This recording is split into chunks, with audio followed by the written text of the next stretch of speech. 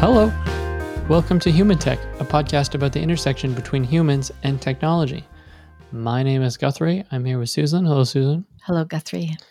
Now, if you were following us live today, you might be confused because this is the second time we're doing this. Yeah. But if you're listening on, via podcast on your phone, then this will sound new. We started our podcast, and then Susan's internet just Died. vanished, and then she had to take a call, and so instead of trying to patch things together, we're just gonna Start all over. We didn't get very far, so it's fine. But if that happens again, God, no. Then we then just give up and go on vacation. I'll just wrap it up. Yeah, we'll finish it up. You just talk on your own if it happens. And it's possible there's a call that if it comes in, I'm gonna have to take. So. Come on.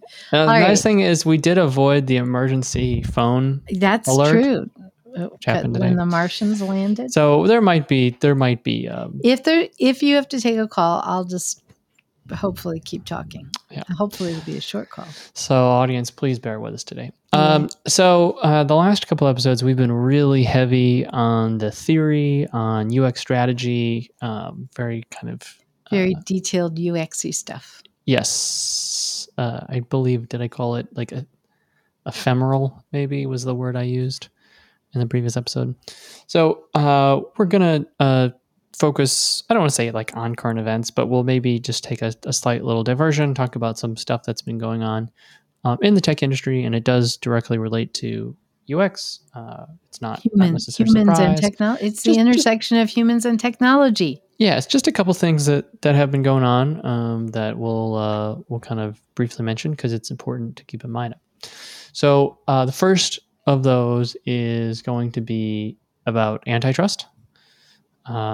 There's some really fascinating things happening with antitrust in both Europe and the United States. We'll focus mostly on the US side, but the Europe side is maybe more important for UXers. I'll be interested to hear why you say that. But for UXers, it's straight up. It's just Figma. It's we'll see what happens with Adobe and Figma. All right, where are you starting then? All right. This is not a whole primer on antitrust, but we should just explain what antitrust is. So very briefly, even though the U.S. doesn't have the reputation for it, the U.S. is actually quite a socialist country in a lot of ways. And in the early 1900s, there was a very strong socialist political movement that happened in the United States. Corresponded with the workers' rights movement. Similar movement happened all over the world at about that time. And the U.S. passed a number of laws, which are still on the books, that give the United States government just sweeping powers to get rid of companies that violate antitrust. Not get rid of them, but to do anything. They could do all sorts of stuff if they want to. Oh, but okay, all right. But usually, what they do with those laws is just use them to make the big companies change. Well, okay. Well, let's not get there. The point is that the laws are incredibly strong. Yes. If you're found, first of all, a monopoly, if you're a company and you sort of dominate the space. Yeah. So originally it was Standard Oil. So oil was discovered in Pennsylvania. There's this company who was able to dominate. First discovered in Pennsylvania? I'm pretty sure. I thought, but all the legends and that sitcom that used to be on, it was discovered in Texas. It's all right. I didn't know that. That was news. I mean, I guess if we're being official, there were old stuff like China was doing stuff, 2,000 years ago because they invented everything. No, I believe you. It's okay. It's okay. I didn't mean. So there were others. So for example, in Ontario, there was a commercial well. Wow. That's funny. Let me just look up one thing real quick. He likes to be exact. I do like to be exact. So do you know who the CEO of Standard Oil was? Tim Standard. John D. Rockefeller. Was he really? That's the Rockefeller fortune. That's Standard Oil. I didn't know that. Yeah. Yeah, he's the co-founder and chairman. Wow. Yeah. That's where they got all their money. Huh. Yes. Sorry, I didn't know that. That's very interesting. No, Okay. Thank you. no worries. So, isn't that fascinating? That kind of is. There was okay, but I'm not. See, sometimes, why do I know these random facts? I just do. That's a mystery in itself. So, at the end of the American Civil War, Cleveland was one of the 5 main refining centers in the United Cleveland, States. Ohio. Okay. Yeah, besides Pittsburgh, Pennsylvania, and New York. Okay. And there was this region in northwest Pennsylvania where most of the oil came from. Wow. So it all came from northwest Pennsylvania. Isn't that funny? Okay. All right. And so he abolished a partnership and formed Standard Oil of Ohio. There you go. And just, became a thing. All right. So the richest person in the world. Okay. So, and Standard Oil, there's oil, there was railroads, also a dominating part of the time. And these companies were huge and they were just dominating. And they did all kinds of stuff to keep their competitors, from being able to exist. Really nasty business stuff that you can't, you wouldn't even dream to do today. Today, everything is sort of like cloak and dagger, You do it, but you try to do it behind the scenes. But back then, you just did it. We're talking about the early 1900s, right? Yeah. Back then, it was a much more coordinated, brazen thing. Like, how can we bankrupt our, our competition? Absolutely. Yep. So, and then along came the socialist tendencies and the antitrust laws. And yes. then... and so part of the original, impetus of some of the early big antitrust stuff was taking these huge monopolies and breaking them up. Yeah. And, a lot of the big ones were tech companies. Very interestingly enough. I mean, in some ways, oil was a new technology at the time, right? At the time it was. The other big ones, I'll just list them. We'll talk about them later. That we talked about the railroads, talked about Standard Oil. AT&T was a huge one, which is basically just Bell Labs. So another situation where Alexander Graham Bell invented the telephone. Yep. And then 100 years later, AT&T is just still around. So that, breaking up of AT&T, which is a big deal. And Microsoft, having to divest stuff in the 90s, and Intel. So we'll talk about those in just a second. I do want to play just a little game, though. Oh, we're going to play a game? Just a small game. Wait a minute. Before we do that, though. Yes. Because that was the past stuff. But the reason you're bringing this up now is that there's some interesting antitrust stuff going on now. Exactly. With tech companies. And that I think I think some of it, I was listening to a podcast this week, has direct impact on UX as well. So do you want to mention those companies? Yeah, where we're going with all of this is these laws have been on the books. The Sherman antitrust, they've been on the books. They're very, very strong, but they are up to the government to enforce. And it's kind of come in peaks and waves, right? So at a certain time, certain governments have been more willing to go against, to kind of big business, go against big business. Since Reagan in the 80s, though, Ronald Reagan, that was a time in the early 80s, both in Europe and the United States, in which socialism didn't seem all that great, and there was sort of we'll just say a cozying up with large business interests. Yeah. It was a decade of a lot of corporate consolidation. Mm-hmm. So a lot of companies kind of consolidated together, and the FTC, which is one of the organizations, not the only one, but one of the ones that would bring a suit against a company for monopolistic behavior, antitrust behavior, anti-competitive behavior, I guess is maybe the right word. You don't have to be a monopolist. It's not the only thing that it works on, but anti kind of free trade. Those they became more of like a slap on the wrist kind of thing. The enforcement mechanisms kind of got put by the wayside. And that mostly continued through Clinton, though in 99 at the tech bubble, Microsoft did, but that's a good point, right? So the Microsoft thing, they didn't get broken up because they actually settled with Right. the government So and like, we'll change this thing or that thing. So the government, instead of like really kind of pushing for stuff, they're sort of like, okay, just you have to try and behave, do a few things differently. Yes. But now we're looking at. Well, so that in the United States, that went through Clinton, that went through George W. Bush, that went mostly through Obama, though maybe things picked up a little bit.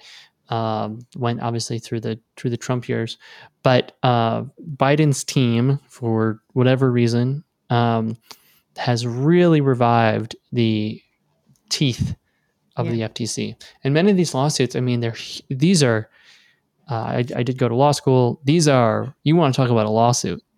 Right, these are really big. I mean, these 10,000 page document things, and there's brief. I mean, it goes on for years and years and years. It's a really, really, really big deal. And so this is billions of dollars. There's stuff going on, I know, with Amazon. So some of this, we're a couple years into the Biden presidency. So, and I think some of this stuff it's been on the burner for a while, and now we're starting to get there, and it'll be years before. So there's a lot more antitrust activity. Just name the ones that we know are going on. Well, in the United States and in Europe, the big one that just happened is Amazon. Yeah, and that one's very big. That's a big deal. That one has lots of UX. I think that one has lots of legs. Lots of legs. Lots of legs. What else we got? Their little tentacles are in all sorts of markets. Yeah. We'll did you hear about that? Okay, we'll talk more about that. Remind me to tell you about the diaper.com story. Okay, I will tell you about the diaper.com story.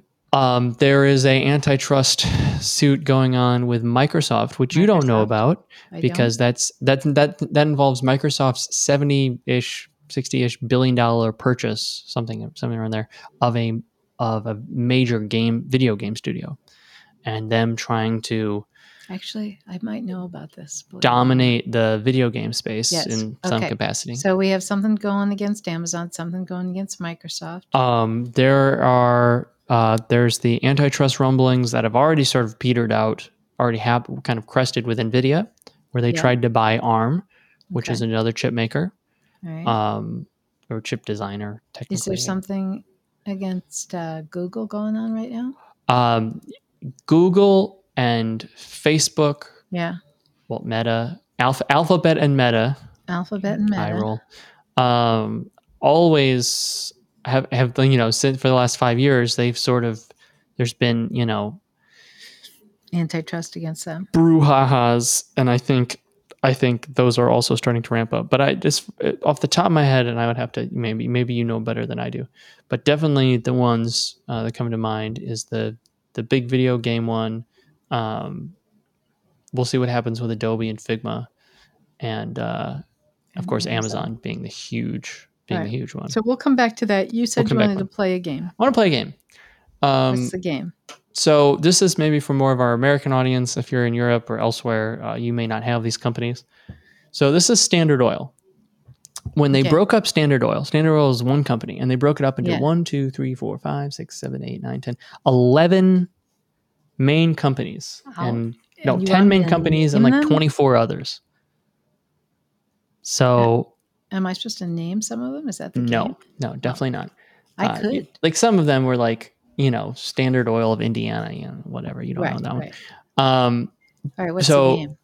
So when they broke up Standard Oil, I mean, they dismantled it with a sledgehammer.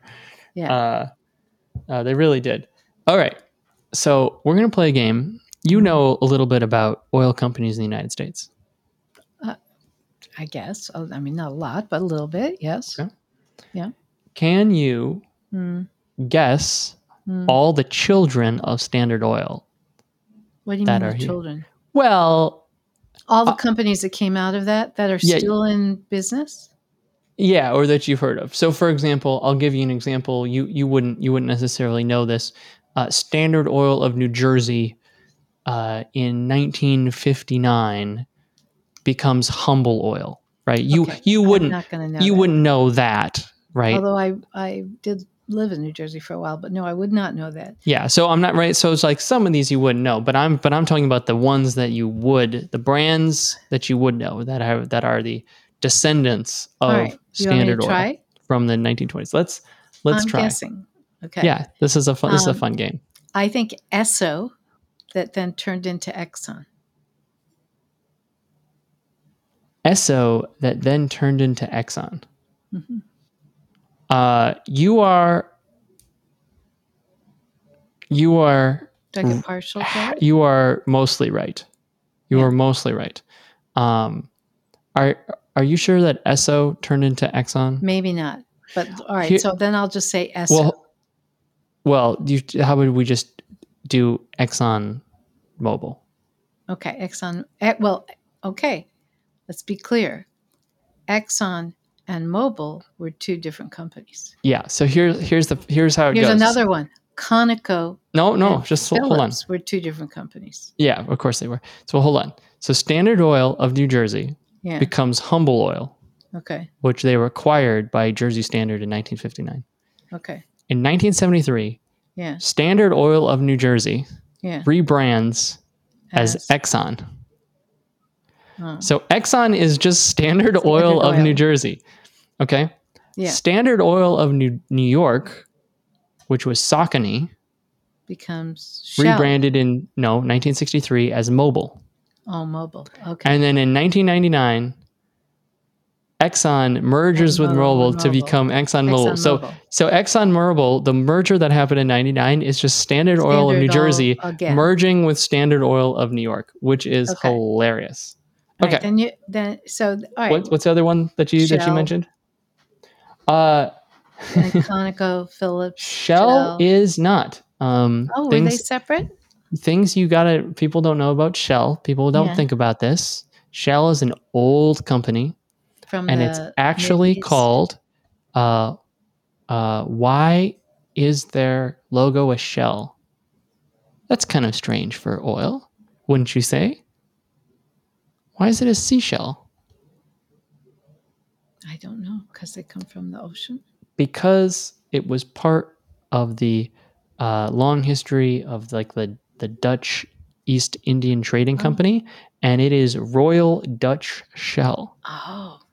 I think I vaguely and so that is why it's a shell, because of the shipping, because of the Dutch thing. Yeah.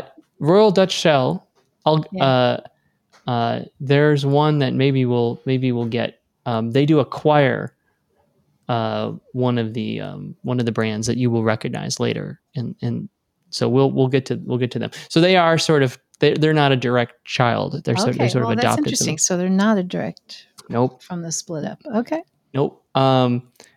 Since we're sort of doing it, Texaco. Total is the French oil company. They also are not. How about Texaco? Texaco. Texaco is. Texaco was acquired. Texas brand of. Yep. Do you know who the parent of Texaco is? It starts with a C. CHE. Chevron. Have you ever heard of Chevron? Oh, Chevron yeah, Chevron. Sure. Chevron. So Chevron. Yeah. Okay. Yeah. Was created in 1985. Yeah. When Standard Oil of California, Calso, rebranded as Chevron. Oh God. And then they acquired Texaco. So Texaco is just Chevron, which is just Standard Oil California. So you break them up and then they all come back together. Keep going. I said Conoco and Phillips. Conoco and Phillips, that is a ding, ding, ding, ding, ding. Conoco is actually, they never really rebranded. They were the Continental Oil Company. Okay. Conoco. So that's just Okay. Standard Oil. Like Yeah. that was one of the breakup Okay. ones. Was Continental Oil Company Okay. was Conoco. They were acquired by DuPont in 81, which I kind of forgot about. Mm. And then in 99, they divested that Conoco. Okay. And it merges with Phillips Petroleum to make ConocoPhillips. Can we move on from the? Fine. No, we can't. But I'll speed it up. I won't have you guess anymore. Thank you. It was fun. Amoco was Oh, yeah, Standard Oil of Indiana, which BP acquires in 98. Yeah. So BP is part of this. Yeah. That was Standard Oil of Indiana. It becomes Amoco. The Ohio Oil Company rebrands in 62 as Marathon Oh, yeah. Gas, Marathon which Gas. Bizarrely gets bought in 82 by U.S. Steel. Oh, that and then bizarre. Divested in 2001. So Marathon Oil is a direct one. The one that you didn't get, it's not necessarily a gasoline company. It's an oil company. Think of like other oil related things. And your hint is Pennsylvania. No. So the South Penn Oil Company. No, I didn't know. Rebrands as Pennzoil. Pennzoil. I remember Pennzoil. Yep, in 55. And then that eventually gets spun off and eventually acquired by Royal Well, this was Shell. A fun walk down memory lane for me, but okay. Yeah, so basically like every single gas station in the United States is just still somehow except Standard Oil. You can all just trace that. Yeah, except for Shell and BP even though they acquired Amoco, so they merged in. So there you go. All right, so that's Standard Oil. Let's jump forward a lot of years. Okay. Of interest to us as we get closer to the tech side of things. Yeah.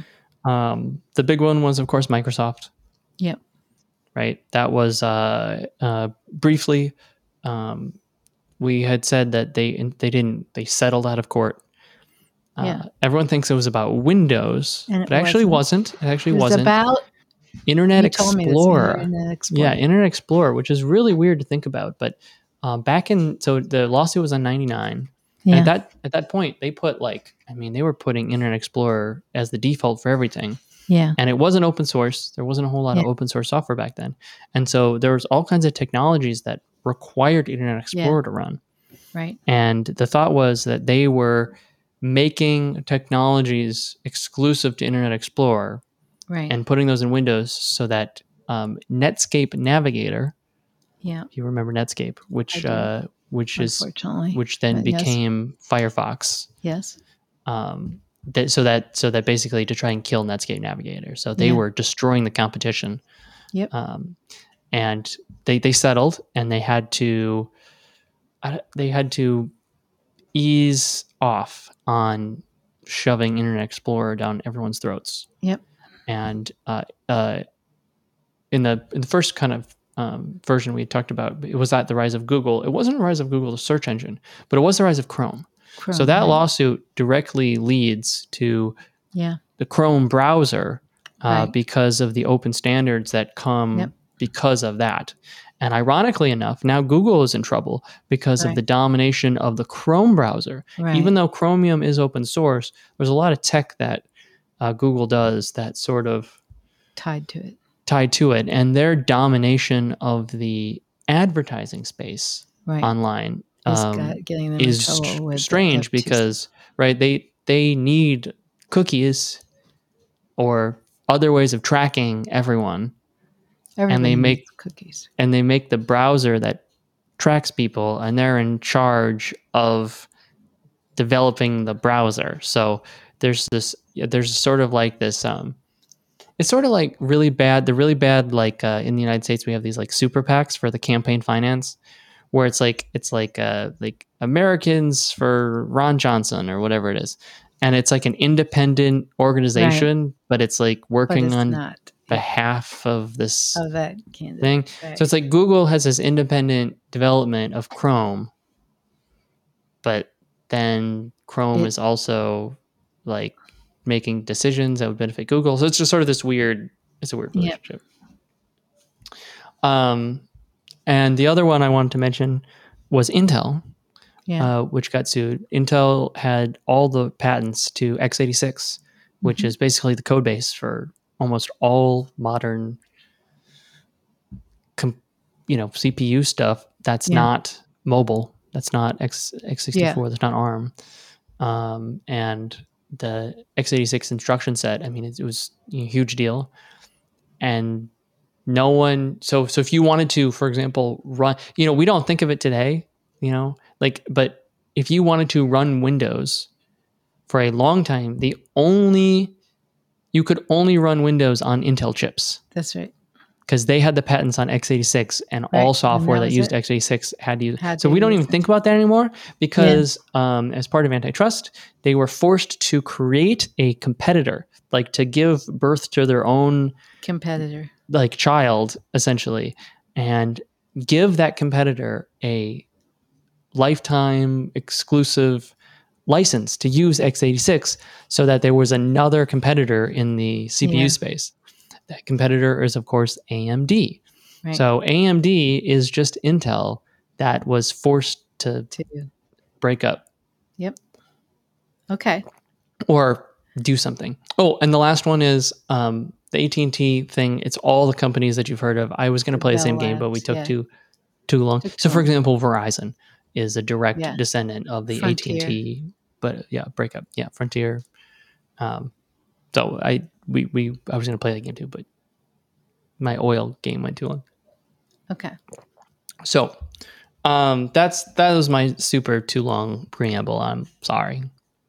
It wasn't a preamble, but I like the walk down. So the point is that there are laws and mechanisms for breaking up tech, and I think a lot of people they feel trapped when it comes to big tech in their lives. I think a lot of people are very frustrated with. Oh, see, I think the opposite. You don't think people are frustrated with big tech companies? No. I think it's one of the one things that's like bipartisan in America is like dislike of big tech companies. No, not at all. Like when I was listening to this podcast this week about the antitrust stuff against Amazon, I thought, oh boy, there's going to be a lot of people that aren't going to want this to change. Yeah. You can say that people don't like big tech, but I don't know if that's true. I think they maybe they no. I think no. I think that if you think about just branding, I think a lot of people think Google's wonderful, Amazon's wonderful. I think there's lots of people that think these are wonderful brands, and whether they think they're wonderful brands or not, I think there's a lot of people that don't want things disrupted. So can we talk for a second about what the FTC is saying about Amazon? Yeah, go ahead. This is you know more about this than I do, so you should go for it. Well, so there's some things that Amazon is doing and has done that the FTC is bringing suit about. So, if you sell something on Amazon, if you're a seller, okay, and you no, let's start from the user perspective. I go on Amazon, I'm interested in buying something. Let's say I want to buy a toothbrush, and there's a particular brand I like, and I bring it up, and there's those toothbrushes, and there's a nice big button that says, buy or add to cart, right? Big button, and then it says, it's prime shipping, it's going to ship really fast, and all of that.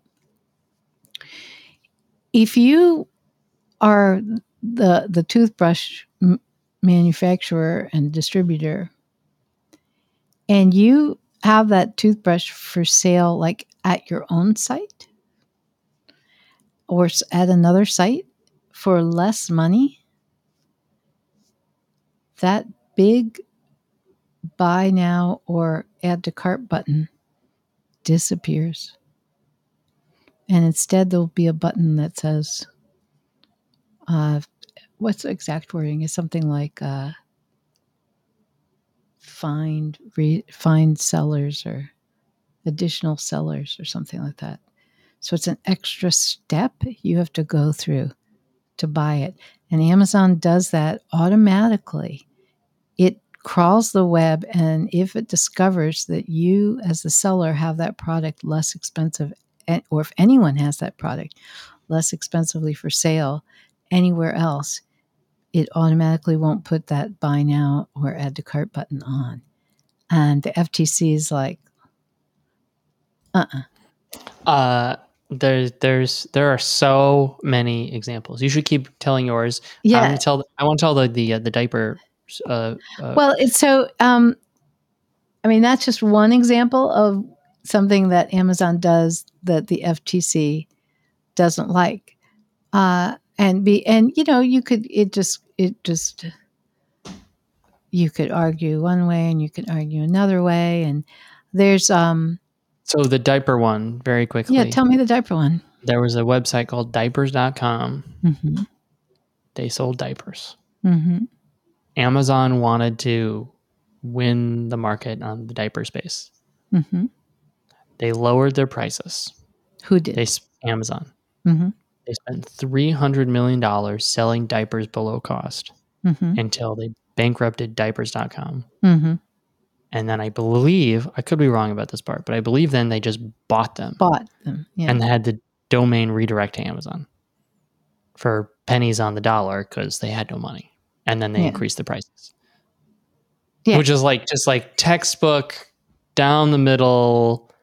You're not supposed to use your market power to sell under cost to bankrupt and then a competitor, and then you jack the prices once you know the monopoly. Yeah, I mean, the FTC is also going after things that have to do with Prime and Amazon being, that you have to store your stuff if you're a seller, at the warehouse, at the Amazon warehouse. And how so?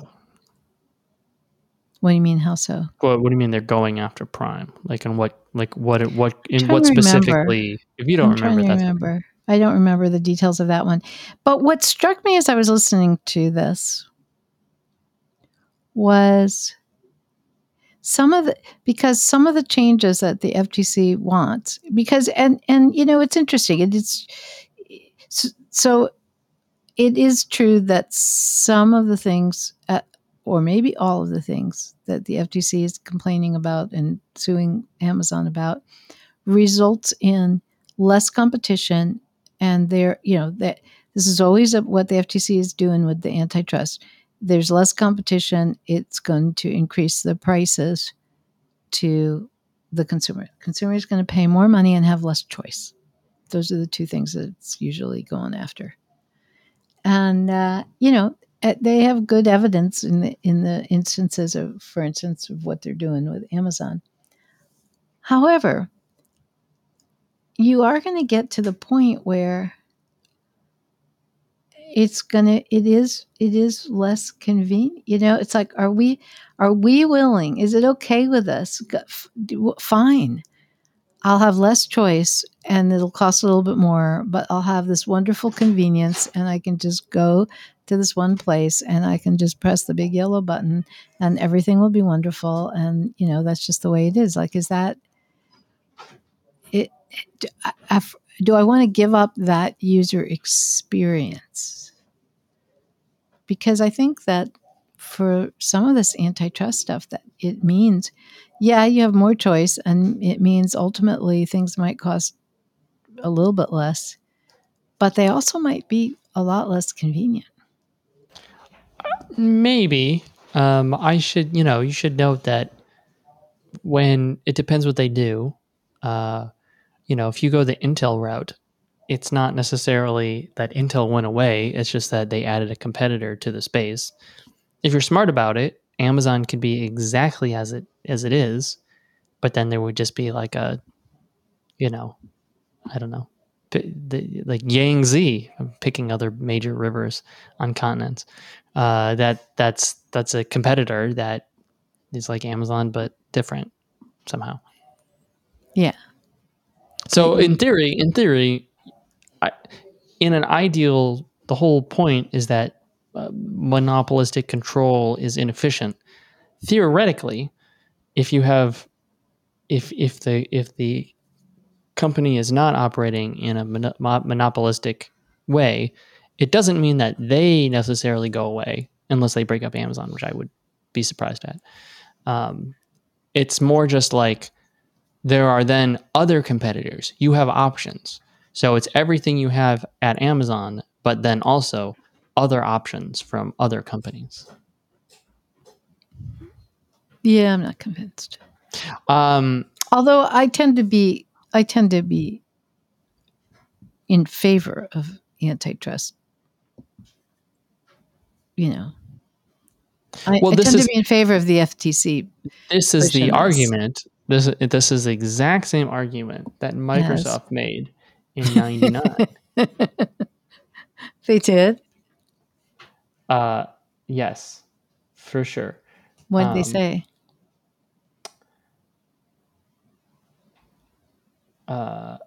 It's the. All right, we have dead airspace here while Guthrie looks things up on the on his computer. Yeah. Where's this lawsuit?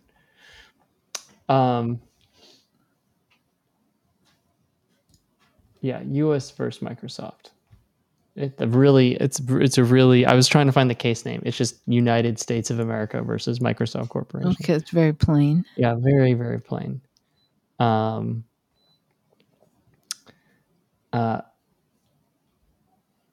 You know, I think Guthrie, while you're looking for that, maybe you should have. You know, I know you have a law degree. Maybe you should have become an antitrust lawyer. I think you would have. Oh, antitrust was fun, yeah. But which side would you be on? Would you be on the FTC side or on the corporate side? Which? I'll never tell. Well, you know, it's not too late. If you want to go into this as your, you can switch careers, I guess. They, you know, right now, Amazon and all these companies, they might need some good. So, okay, good just some funny things. So in 1984, InfoWorld wrote, Microsoft is widely recognized as the most influential company in the microcomputer software industry. Claiming more than 1 million installed MS-DOS machines, founder and chairman Bill Gates had decided to certify Microsoft's jump on the rest of the industry by nominating applications, operating systems, peripherals, and most recently, book publishing. Some insiders say Microsoft is attempting to be the IBM of the software industry. Although Gates says he isn't trying to dominate the industry with sheer numbers, his strategy for dominance involves Microsoft's new Windows operating system. Our strategies and energies as a company are totally committed to Windows, the same way that we're committed to operating system kernels like MS-DOS and Xenix, said Gates. We're also saying that only applications that take advantage of Windows will be competitive in the long run. Gates claimed that Microsoft's entrance into the application market with products such as Word and the new chart, which I believe becomes PowerPoint, was not a big-time operation. So it's just sort of funny to think of, you know, oh, like Word is not a big deal. But yeah, I think many times, yeah, here you go. Microsoft defended itself in the public arena with the lawsuit, arguing that its attempts to innovate were under attack by rival companies jealous of success. And so in a full-page ad in the Washington Post and the New York Times on June 2nd, 1999, the ad was an open letter to President Clinton from 240 economists and on antitrust protectionism. And it said, consumers of high technology have enjoyed falling prices, expanding outputs, and a breathtaking array of new products and innovations. Increasingly, however, some firms have sought to handicap their rivals by turning to government for protection. Many of these cases are based on speculation about some vaguely specified customer harm in some unspecified future, and many of the proposed interventions will weaken successful U.S. firms and impede their competitiveness. So Microsoft basically made the exact same argument that if you do this, Yeah. customers they have falling prices and all these cool new products and innovations, Yeah. and you the government You're are just going to going to mess it stifle up. that. And that, So yeah, what you that's said interesting. it's not Exactly. new. I It's didn't not say it new. was new. I didn't say it was new. I And didn't I tell you. guess, Yeah. all right, would you say that in the history of all this stuff, since the early 1900s, that actually it does help innovation and it does help consumer choice and it's a good thing, and all these, because like you said, there is this whole history of antitrust legislation and even with the tech industry. So do you think that should the government win these current cases that are up, do you think it would be good for the humans? Yeah. Yeah. I do. You do? But part of it is like you do have to, this is one of the reasons I brought up all the children. Like you do have to take like a 70-year long look at Yeah, some of yeah, this stuff, right? yeah. Like okay, yes, Southern Bell died and it Right. merged into this and that became that and Yeah, this became this other thing, because it blah blah changes blah blah over time. blah, right? But like that was the foundation of a company that became, Quest Communications, which Yeah, now is NBC Universal. That one's actually that's the example. Those two are actually not related, but right, all the different oil companies that these days are now competing in this market. yeah, So it's a little hard. You can't just measure it based on, well, I could do X and now tomorrow I can't. yeah. Even You have though to take a I look. don't think that would happen. You have to It's take a sort of, longer term view. yeah, or AMD, right? I mean, AMD has when AMD was spun off, they were kind of cute for a long time and they were mostly irrelevant. But there have been these moments where they do really well and they kind of feel like they catch up, right? And it's like, oh my God, is AMD better than Intel? And so far, every time Intel has been able to reassert itself as the leader through innovation and through better products and So better you pricing. think antitrust actions eventually are good for the user and the consumer? In Oh, maybe not 100%, but in the aggregate, it's a good thing for the users. well, look, everything for me is on spectrums, and I do think that there's a point in time where maybe the government could be too heavy-handed in a lot of cases. Yeah. That has not happened in my lifetime. In my whole lifetime, it's been nothing but consolidation and bigger profits. I mean, corporate profits are at all-time highs for like since John D. Rockefeller, And like not like in the last right, 20 years, but like ever. okay, but So again, one could argue. Well, I don't want to argue politics, that's for sure. But you're saying though that you think I think it's good ultimately, policy. you ultimately think it's going to be good for the users and There the are humans and the consumers. so it's sort of like it's like it kind of gets me thinking about like D&D sometimes. Uh, Okay, yeah. So like why? Elon Musk, just this week mentioned that he wants to have news journalists post their content on X instead of link out, and that it's better for the journalists. And this is what Facebook did, where before there was just the link, and then Facebook tightened the screws and said, no, no, no, no, no, we won't prioritize link outs. If you put your content or your Right. videos directly into the Facebook feed, we'll prioritize that content. Yeah. And I think X is going to do the same thing, right? And the dirty secret is that X is like, well, we share the revenue with the whatevers, Yeah. right? But what they're trying to do is they're trying to be like the Saudi Arabia of content. All the content flows through their pipe. Yeah. So, oh yeah, we share the profits, but of course, if we want to turn the spigot, we can because we're controlling everything because we're Yeah. the platform. So there is huge profit. I mean, it's not a secret. All the big tech CEOs know if you can become the platform that's worth gajillions of dollars. Yeah. And so as a consumer, it's probably better if there's not one big player who becomes the platform. If you can become the platform, you can leverage that to do some really cool stuff. I think a great example is maybe Microsoft 365 or the Adobe, cloud suite of products that all kind of work together really nicely. And so if PowerPoint was a different company, then Word was a different company, Right. and Teams is a different company, right? You couldn't do some of the really interesting stuff that it all kind of meshes well and all the files work and the sync works and you can share things and you can link to stuff because it's all one company. Kind of doesn't work as well as I would like, but okay. But right. So there's this there's the, well, kind of, I guess, in theory, like there's a best case scenario where it's all within the platform or it's all within Amazon and then it's just great. And Amazon's a tough one because they have the highest customer satisfaction of almost any tech company. Right. So that's they're sort of doing. By the way, that is their they're talking about that in their defense of the lawsuit. That's exactly what they're saying. Yeah, no, exactly. But what would it look like if there were open standards? Right? Like it looks this way and if you got rid of it, then Word wouldn't be able to talk to PowerPoint in this theoretical example where you had to spin off Word and PowerPoint into their own thing. They couldn't talk to each other, ...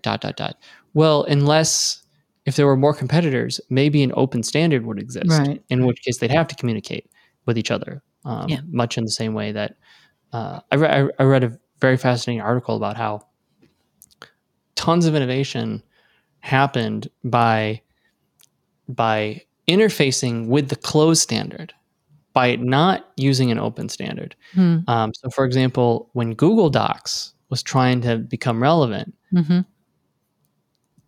the way that they did, and Google Docs is huge. I don't think people realize their Google Workspace business suite is huge money and used by tons of businesses all over the place. I mean, they haven't dominated the market because Microsoft responded, but they're a huge player. And the way that they did it was they figured out a way to reverse engineer Google Doc or Word doc, so you could save your Google Doc as a Word doc and open it in Word. So there wasn't an open standard, but they kind of hacked an open standard together so that you could use Google Docs or Word interchangeably. And so a lot of the sort of competition that comes is when there's a dominant player and some startup is like, hey, use our stuff. But guess what?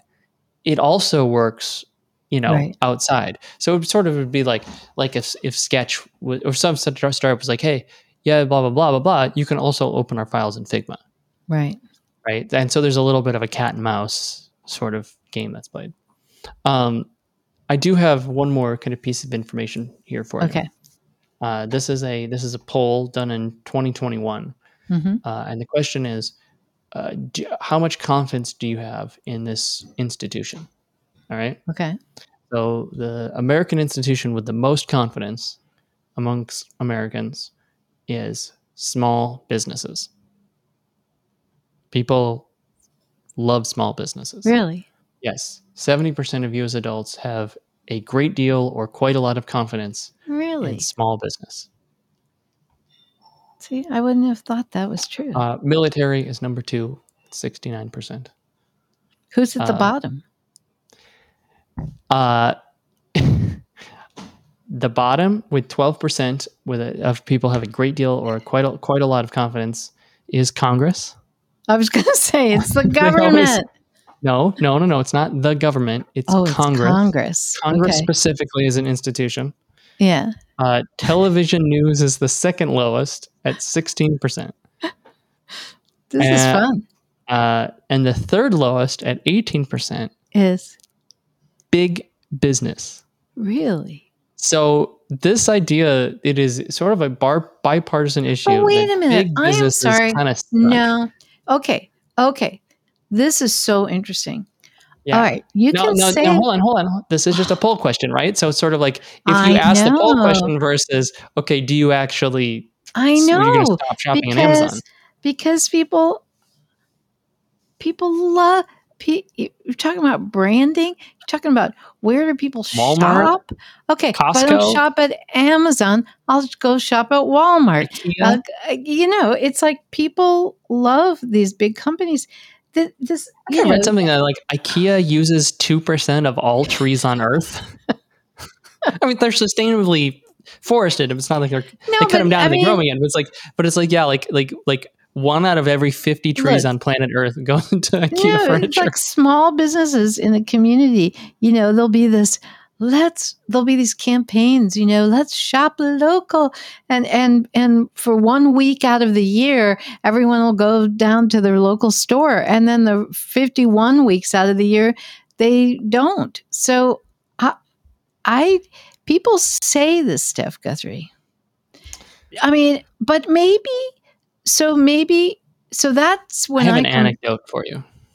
Because, okay, look, here's what, from a psychological point of view, right? Mm-hmm. People get into a habit. People like brands. They like to shop from brands. Maybe they don't trust the brands. I don't know. But they like to shop from the brands. And people really like consistency. And that's what the brand, especially if we're talking about retail, especially if we're talking about fast food or just food retail.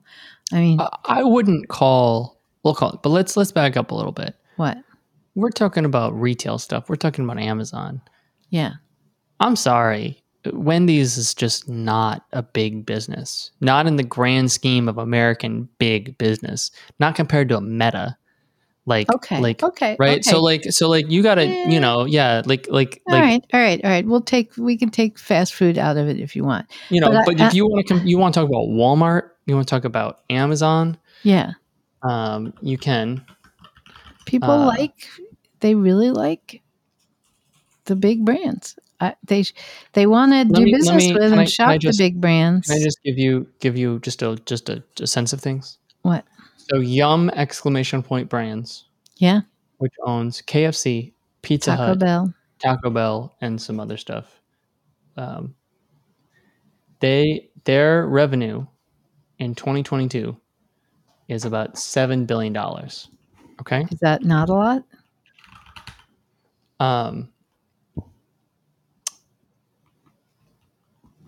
So Meta, their revenue in 2022 was 116 billion. So it's like Meta's like 40 times bigger than Taco Bell, KFC, and Pizza Hut combined. I know, but compare that with the corner diner. This is true. Which is not at 7 million. Okay. Much less everything's a matter of scale, right? So right. Yum! Brands is a big business for sure. But I think when people think of big business and antitrust, I think they think of the big tech companies, because that's where, just by scale, they're so much bigger. Yeah. So what I will say is this is true, but I do think, unlike maybe some other industries, the stuff is changing in tech really, really fast. Yeah. And part of it is because of their thirst for profits. We've talked about enshittification on this channel before. Yeah. And for those people should look it up if you haven't known about it. But there is this, tech companies have a habit of, they push really hard by making a great product at a low price, and they dominate it. And then they basically start screwing the business people who are running it. They get them locked in the platform, like Amazon does, and you have to have your stuff in our warehouses, right? Well, now you're using us to ship your products, right. So you can't go sell them on Walmart or Temu or whatever. Like you're using us as a distribution channel, so it only pays if you're locked in. Then they screw the people. Then they screw the people on one side of the transaction, which is like the people providing the service. And then once they're locked in and screwed, then they screw the people on the other side of the transaction, and it just kind of all falls apart. Yeah. And then platforms get really shitty and then they die. And it's sort of like the life cycle of these big tech companies. And it is interesting because take an Amazon. It's not what it was 5 years ago. It has become dominated by weird Chinese. I mean, like there was always like a lot of like kind of like, you know, quote unquote Chinese crap on there. But now it's sort of dominated by it, right? You're like, hey, I want to get a hose. And it's clearly the exact same hose that's made in the exact same factory in China. Yeah. But it's like, you know, McCorgy and Ublerklang Yeah. hose and like, which I don't know if you know, but in order to sell, you have to have a name that's not a registered trademark. So companies in Asia, they just make up like hundreds of literally randomly Where generated you names. think? Yeah, no, it's not. But it's like it's just random gibberish. Here, I'm gonna give me a product. Give me a product. Well, Socks. no, give me something that's socks. Or that's Cable. A computer. A yeah, USB-C cable. USB-C. Yeah. So there's Hoinzen Okay. and Ainope, Ainope, and Iniu.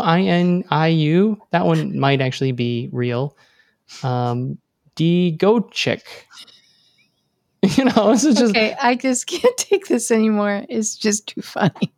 isn't it funny? Um, All right. yeah. Your point taken, Guthrie. So, Let's no, wrap. but What? okay, yeah. Wrap it up.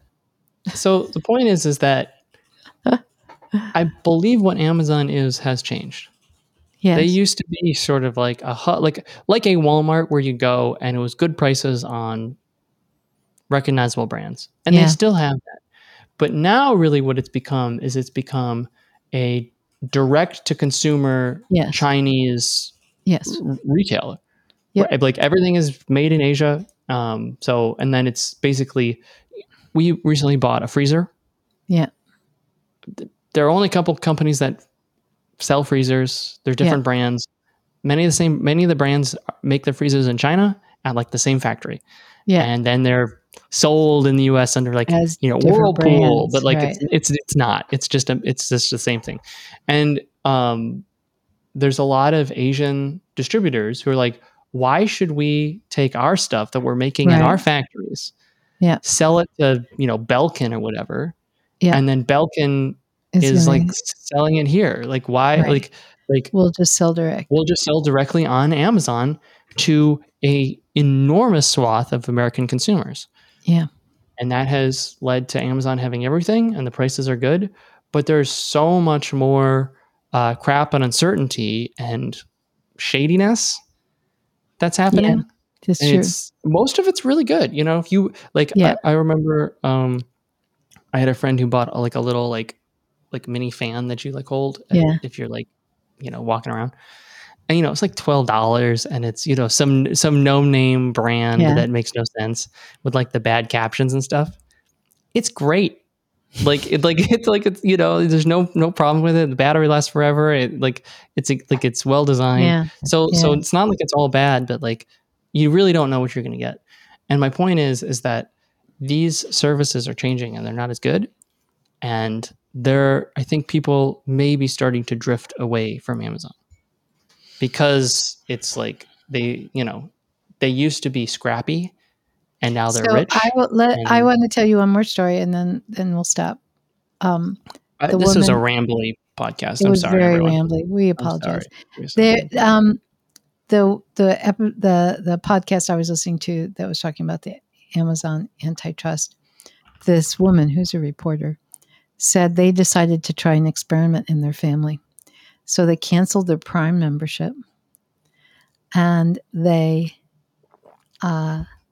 still, I think they still bought some stuff from Amazon, but the whole idea of, instant shipping, free shipping, they didn't have that anymore. They were going to have to pay for shipping. And she said it absolutely did change their behavior. So when they would put things in the cart and then, it wasn't going to come today or tomorrow. it was going to come in a week. And so then they decided they didn't need it. So then they wouldn't buy it. So it might be the end. It might be the end of retail America, Guthrie. I don't. It might. This might throw us into a big recession. Yeah, I don't. Okay, I'm kidding. I don't think so. All right, Guthrie. If people have comments, can I? What? I gotta add one or two more small things. God, what? Amazon's revenue. Remember, I said Facebook was 112 billion. Yeah. Amazon's revenue in 2022 was 514 billion. Billion? Yeah, in revenue. Wow. Oh, they're $500 billion revenue. Now their margins are lower than a Meta, but they are enormous. Wait a minute. Really? What's Walmart? Oh, that's what a great question. Revenue. Walmart revenue is 611 billion. Yeah, that's what I thought. What do you think Costco is? All right, and then we really Costco is 225, so they're up there too. Yeah, so it's Walmart, Amazon, and Costco. Maybe Target in that order. Well, all right, Guthrie. If people want to reach us, which now they're not going to, and we'll never hear from anybody. But if they do want to reach us, how should they we didn't wrap this up. The point is keep an eye out for the antitrust news. Thank you. It'll be really interesting. We didn't even get how it affects UX. We kind of did. We did. Yeah, I like it. Yeah. Move on. All right. If people want to reach us, how should they do that? You can reach us at info@theteamw.com. I'm going to add just a couple quick plugs. Go ahead. Plug away. Plug number one. If you are looking for contractors for 2024, reach out. Yeah. We're having some people come off contract at the end of the year. We have some really good people. So get in touch about that. Also scheduling workshops for 2024. Yeah, we're putting together our workshop and speaking schedule for 2024. So if you want one of us or both of us. We have a new Agile and UX we have a new Agile UX workshop. Yeah. That is really cool. If anybody out there is doing UX work in an Agile shop, 97% of the people, but yes, if anybody's doing that and they want to know, could it be going better than what it is, which I think the answer is yes, it could be, then you want to contact us and ask us about the Agile UX workshop. And I want to add one more thing. We have free courses out on various platforms. Free online courses. Free online courses. I have an ethics course. I have a behavioral economics course. You have a bunch of free, intro to various UX topics. So people should check that out. And I don't know if you know this, but just yesterday I looked and I had like 500 new signups for the ethics fundamentals. And I believe all from Africa. So I emailed some people, tried to get some hey, what's going on? I think some school in Africa was here, go watch this intro to ethics. So, and Guthrie, if people are interested in our free courses, the URL for that is you can find them in a lot of places, but courses.theteamw.com is going to be courses.theteamw.com. There's some stuff on YouTube too. I don't know. All right, thank you, Africa.